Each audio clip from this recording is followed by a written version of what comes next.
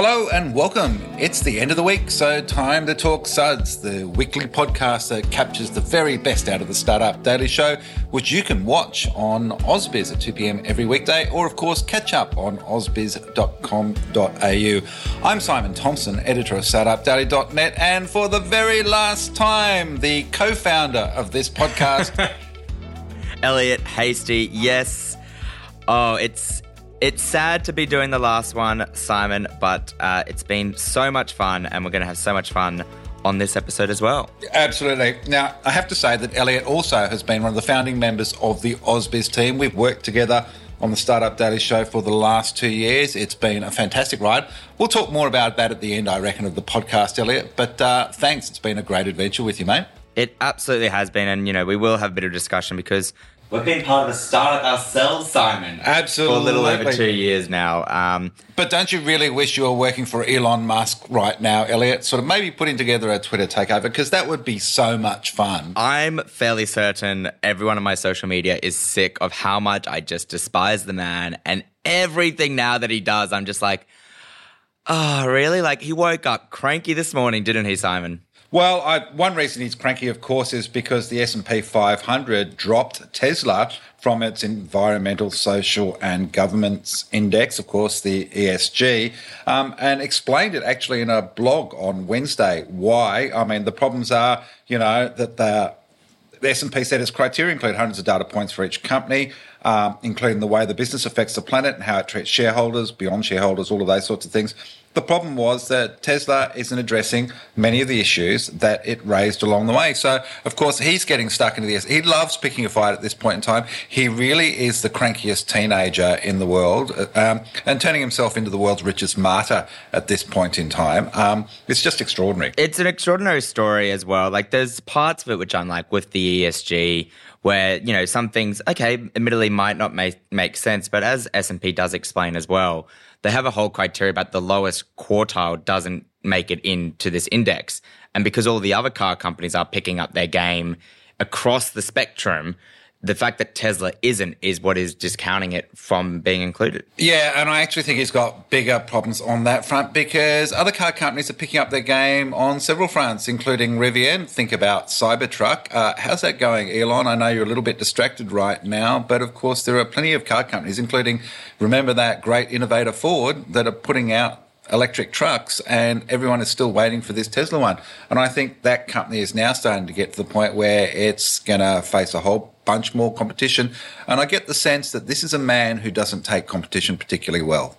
No, he just sort of wants to outbuy them, outbid them, and, now that he's joined the Republican Party, who knows what else he wants to do with them. Or not buy them, as the case may be with Twitter. I mean, talk about buyer's remorse. This is now starting to be the corporate takeover version of a Vegas wedding, with all the enthusiasm on day one. Day two, there is a lot of regret going on, and who knows how this one's going to pan out. But I wouldn't be surprised, having sort of driven the car over the cliff, he gets out of the wreck and walks away. The great thing will be when inevitably Netflix makes a TV special about it, dramatized version of this all unfolding, and I will certainly be right there watching it. Now, Simon, we, of course, are no strangers to the equity market and the crypto market, and basically it's just become a sea of red, and that goes especially for the tech stocks. Oh, my goodness. Instacart slashing its valuation by almost 40% to about $24 billion is kind of symbolic of that whole experience. I mentioned last week Atlassian has lost around about 50% of its value. The NASDAQ is down around 12% from its highs last November. Of course, Australian tech stocks have been suffering similar. Our Block, I think, only 2 months ago was up around 180. Today, it's under 120. So it's even below that takeover price of around $126 when the whole Afterpay Square thing came together. I think this is going to continue at this point in time. There's going to be a lot of volatility, and as interest rates continue to rise, I think tech will struggle on a number of fronts when it comes to valuations, investment, and share prices. It absolutely is, and we talk about it daily on AusBiz, particularly this volatile sessions makes for some really exciting guest commentary and all that conversation as well.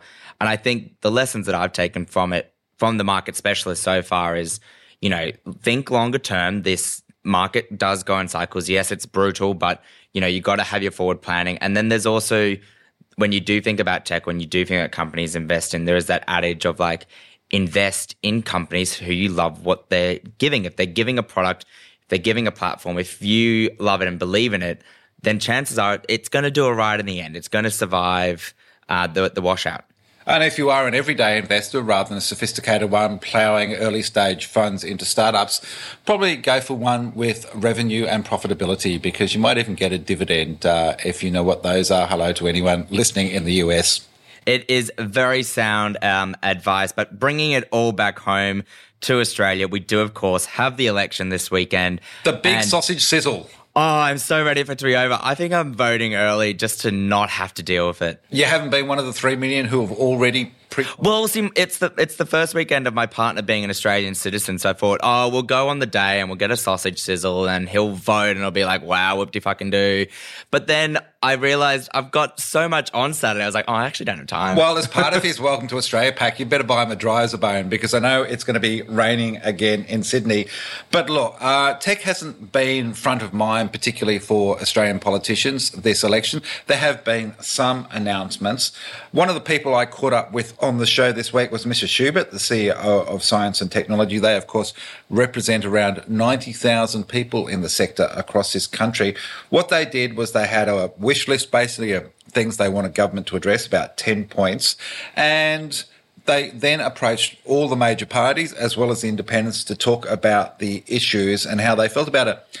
The interesting thing, I think, in our conversation this week is, politicians love sort of saying, believe in motherhood, great idea, but then do they act to make childcare more affordable or to make arrangements around running a family and making a family affordable? Little less so. So the interesting thing about this in our discussion was the fact that she does already have commitments around R&D and commercialisation investment out of both sides of major parties who will form government for this election. So that's good news. But I did get a sense reading through all of the details, and you can read more on startupdaily.net about this, that all the parties and all the politicians are pretty much very pro the science and innovation agenda and are keen to do a little bit more on this front. Here's what Mrs. said about their responses. There's been a wide-ranging embrace of science and technology as crucial capabilities to drive Australia's next era of economic growth and social prosperity and inclusion.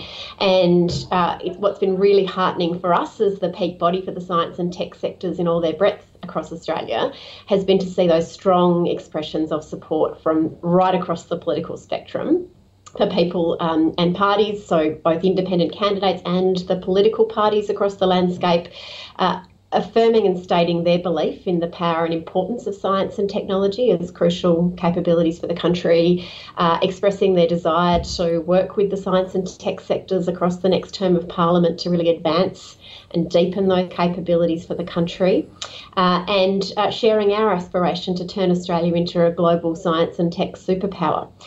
So to look at those opportunities where we can deepen investment or make further strategic investments in capability building.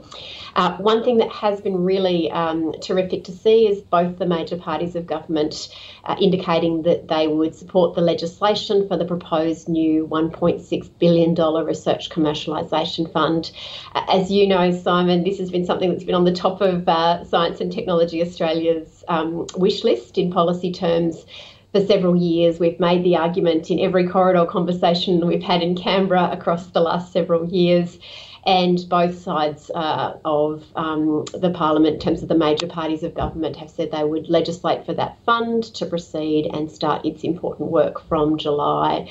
That, of course, will enable more of the really brilliant breakthroughs in science and tech that are happening in our world-leading research institutes and universities to bridge that valley of death in commercialisation and to find their way further along the development stages so that the private venture capital markets can then actually see proof of concept, proof of product, look at a fully engineered prototype and make some clever investor choices at that point to push more of that great innovation into a startup pathway and make sure that other countries don't help themselves to significant amounts of our IP that's been grown and developed here in Australia.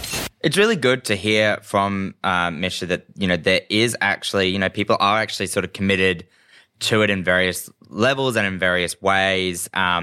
They do actually want to look at this sector and go, well, what can we pump into? And I guess it's one of the things that in terms of listening to it as a voter, it might fall by the wayside because you're focused on maybe cost of living at the moment rather than, what the tech community and their commitments there. And Elliot, I'm going to put my economist hat on. Not that I am one, but I hang around a lot of them and it rubs off sometimes. This is where our productivity gains are going to come from. This is how we're going to get wages to lift. This is how we're going to solve the debates that we're having right now. It is going to be these technological and innovation opportunities that create higher wages, create more opportunity, create more jobs. So if we invest and government invests at this point in time, they're going to answer the other question they're being hammered by from voters at this point in time. There are going to be better jobs for the next generation and higher paying jobs in really smart ideas. Absolutely. And I think it's one of those things as well. We talked about this with Sally Ann last week as well. There's so much opportunity, but I guess where it falls is it's a hard thing to sell to the general public. Like we know this, our audience knows this, but to say to, up in the minds, your job will change to this technology-led, like carbon revolution, blah, blah, blah.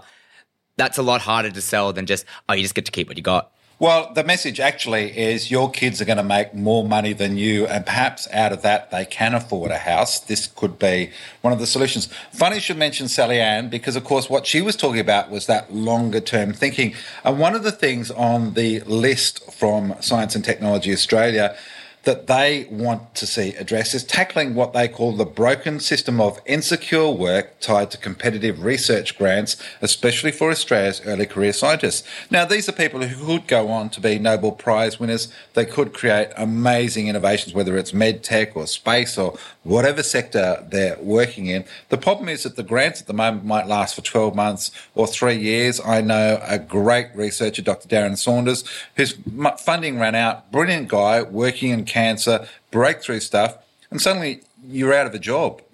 All that knowledge, all that momentum, all that effort disappears because of this. So one of the points is that she wants to see some longer-term thinking, some longer-term support so that these deep tech ideas can be developed. I asked her about how the parties responded to the idea of backing our scientists on grant funding. Yeah, well, this has been, again, something that we've been really watching with ever-growing concern, I must say, through the course of the pandemic. We've had this lived experience where science has been so important to our safety and well-being, and yet there's been acute pressure, ever more acute pressure on the science workforce in our country across the lived experience of that pandemic. So rather than having a really specific ask, we've invited the parties to all think about what we could all do as a shared piece of work in the next term. Something that we will be looking to pick up with people across the breadth of the Parliament again in that new term once we're through the election process will be that opportunity to talk about, well, how could we give our brilliant scientific talent more security so they can get on with doing great science. And particularly some of the ideas that we'll be warming up there about that idea that perhaps we need to move to a longer term set of grant cycles.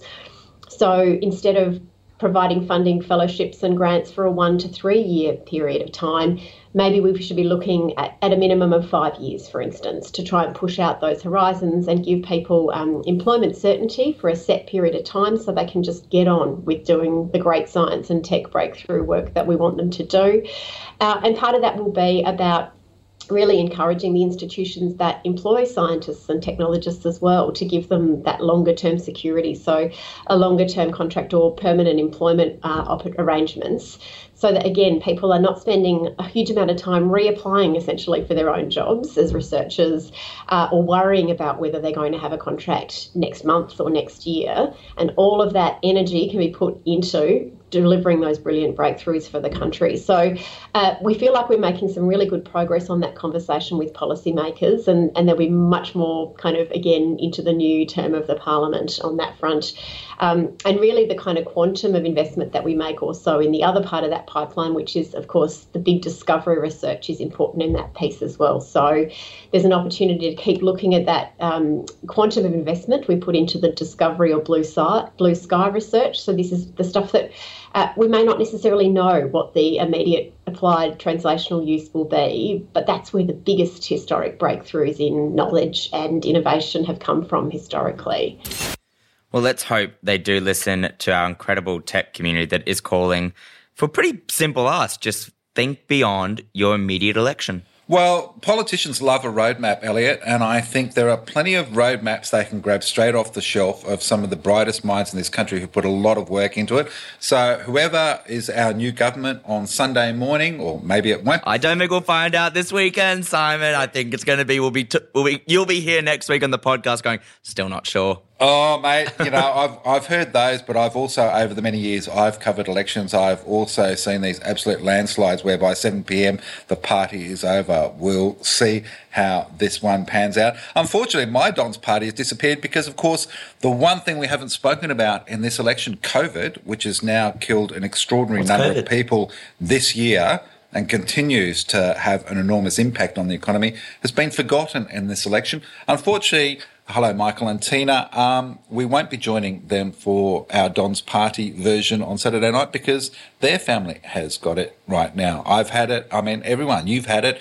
It's just like, it's been the most insane year on that front, but somehow we've kind of given up on it. Look, I think, there is a point where you've got to get on with life, and as long as you're following all the appropriate circumstances, I don't think we can, do what China did and all re-lockdown again. I don't think there's anyone calling for that either, but it is something that we actually do need to still consider as a thing that we do have to live with. And at the moment, there's probably not a plan in place, but I guess everyone's just been a little bit busy. Well, we're going to need the innovation too for that next COVID that comes along the way as well. All right, let's get back to our show because I love Julie Trell, who is one of the organisers of SheEO in Australia, one of the leaders out here. I call her Tina Sparkles sometimes because she loves to wear sparkly things. She is an absolute ray of sunshine, brings joy into the room. She's been working with the startup community for many, many years. So we had her on the show this week to talk about the new program of tackling the world to-do list for female and non-binary entrepreneurs. They've got applications open at the moment in New Zealand and Australia. They close on June 10, but I got her on just to tell everyone about what they do because I do think it is something amazing. SheEO is a global community of radically generous women and non-binary folk working on the world's to-do list, also known as the Sustainable Development Goals.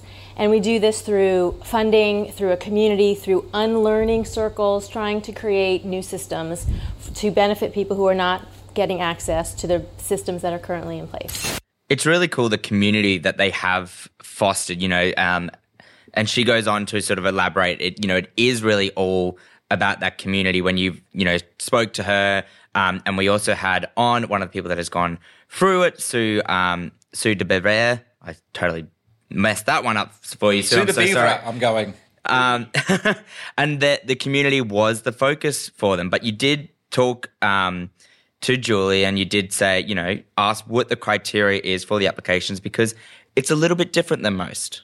The criteria is a women-led or non-binary-led company with a minimum of $50K in revenue, up to $2 million in the last year, working on the world's to-do list in some way, shape, or form, self-identified, and majority female-owned and led. After the first round, activators, women that have contributed the funding into the zero-interest loan fund, get to choose. We'll be reading all of the applications. So it's not an expert of 5 people at a table. It's the activators that are coming and they are told to vote with their bias. I know this is going to freak out a lot of investors, but voting with your bias. What can you bring to this network as far as your capital, your buying power, your network? Every single application gets feedback. one of the questions is, what is your ask? And the ask can be, I need access to a marketing expert. I need coaching in sales business. And even if they might not make it to the next round, the activators are excited to provide those connections and answer those asks. How cool and fun is that? And she's even put together a Spotify playlist for you to listen to as you fill out your application. I love that. It's the little things, it's the little things that make a difference. I have to get the link from her because I want to hear what's on it. I don't think it has Eye of the Tiger or any classics like that to really pump you up and get you going. But we did talk to Sue as well, who joined us from New Zealand. She runs an online accountancy business that has been going great guns and done some great capital raises off the back of being through the program. And so I asked her about the process of being involved and how important it was for her building her startup. Perspective is in 2018, I was doing a capital raise for my company Beanie, which offers online accounting services to small business owners in New Zealand, but also we've just started in Australia. And I had a really difficult capital raise, had not managed to raise what I wanted, was contacted by one of the New Zealand-based SheEO activators who said, you should apply, Sue. The venture application has just opened, as it has now for this year, apply. And I was actually sitting in an airport in a lounge waiting for a plane, and I thought, why not? And it literally took me 20 minutes. So it was super fast, super easy. And I kind of just spoke from the heart about what I was trying to do with my company, the difference I was trying to make in the world. 20 minutes later, I submitted the application. And then 4 months later, probably, I was announced as a finalist and could access some of the SheEO loan money. I love how it was just such a simple application. She did it in an airport and just kept going on and has loved it. And now she's involved on the other end as well to encourage people to sign up to the program as well. Yeah. Anyway, so as I said, you've got until June 10 to apply. Have a look on SheEO. That is, of course, she as in the pronoun, then eo.world/ventures for the details. Now, Elliot, you had a cracking conversation with Laura Warden from Folklore Ventures this week about people and culture and how to tackle this in building a startup. I absolutely love this chat with Laura. It was really in depth as well because, you're a startup, you're probably quite a small team, particularly for founders. It might be the first time leading and hiring a team. And, she makes the point quite early on that it is important to sort of think about people and think about the culture that you're bringing into an organization right from the get-go. I think hiring the right people, onboarding the right people, and then sort of managing the expectations of that person, both in their role-related activities and their sort of behaviours, and making sure that those are in line with the values of a company are super important. It's not easy and it takes a lot of effort, which is why we say to do it early and to make sure that you've got someone managing that, either a people person, an operations person, or a founder really sort of embodying that and focusing on that. You can't really get people wrong because they are the most expensive asset of a business and they really can make or break an organisation in its early stages. Yeah, she really emphasised that point. And I loved your follow-up question after that, Elliot, where you asked about hiring the right people. Well, do you focus on whether they have the right skill set, or is it all about their fit with the culture and the need to live and breathe those values? She had some really great points about that and mindset and how you tackle it. If someone has the potential and they're absolutely living and breathing your company values and where you see your business going, that is almost more important than the sort of role-related experience. Obviously, you need people that are going to come in and actually be able to do the job. But if you had someone exceptional in their role-related elements, but they actually culturally were not aligned to where you see the business going from a cultural perspective, or they sort of didn't live and breathe the values, that would have, I think, greater implications down the line, and sometimes not even that far down the line, that really could cause a toxic environment or cause issues with the overall culture of the firm. Not saying that you want to go and hire someone just because they're the right person. You do need to balance it with that role-related experience, or at least potential. but knowing that that the role related could be coached, it's very hard to coach personal traits if that's really not in line with their personal values. So making sure that there are values elements tied into how you recruit, even sort of from your job advert to how you run an interview process, and making sure that you really do pull that out of people when they are going through that process. Yeah, I've really enjoyed what Laura did have to say. You know, it best of both worlds is what you're striving for, but at sometimes it is like, well, if you've got people that have comparable skill sets, go with the one that you think is going to be more ingrained in the culture. But, you know, I did have to talk to her as well, because obviously there's founders listening or founders that would be watching or that, you know, might be down the track a little bit and they go, well, it didn't go quite right from my first moment. Can I get it back on track, or do I just start again, new team, new culture, new everything? And, you know, she was quite open and upfront. They've sort of did a reevaluation after 3 years as well. But you can be vulnerable. You can sort of talk to your team and be open about the culture and work to fix it. Definitely okay to be vulnerable with this stuff, especially in early stages. Like, it is all a learning, especially in the startup world. People coming in are all different. There's diversity of thought, and with diversity of thought, which is super important, like any form of diversity, there are going to be challenges, and it is okay, and it's good to accept those, all come together, make sure everyone's included in those conversations and they are being addressed.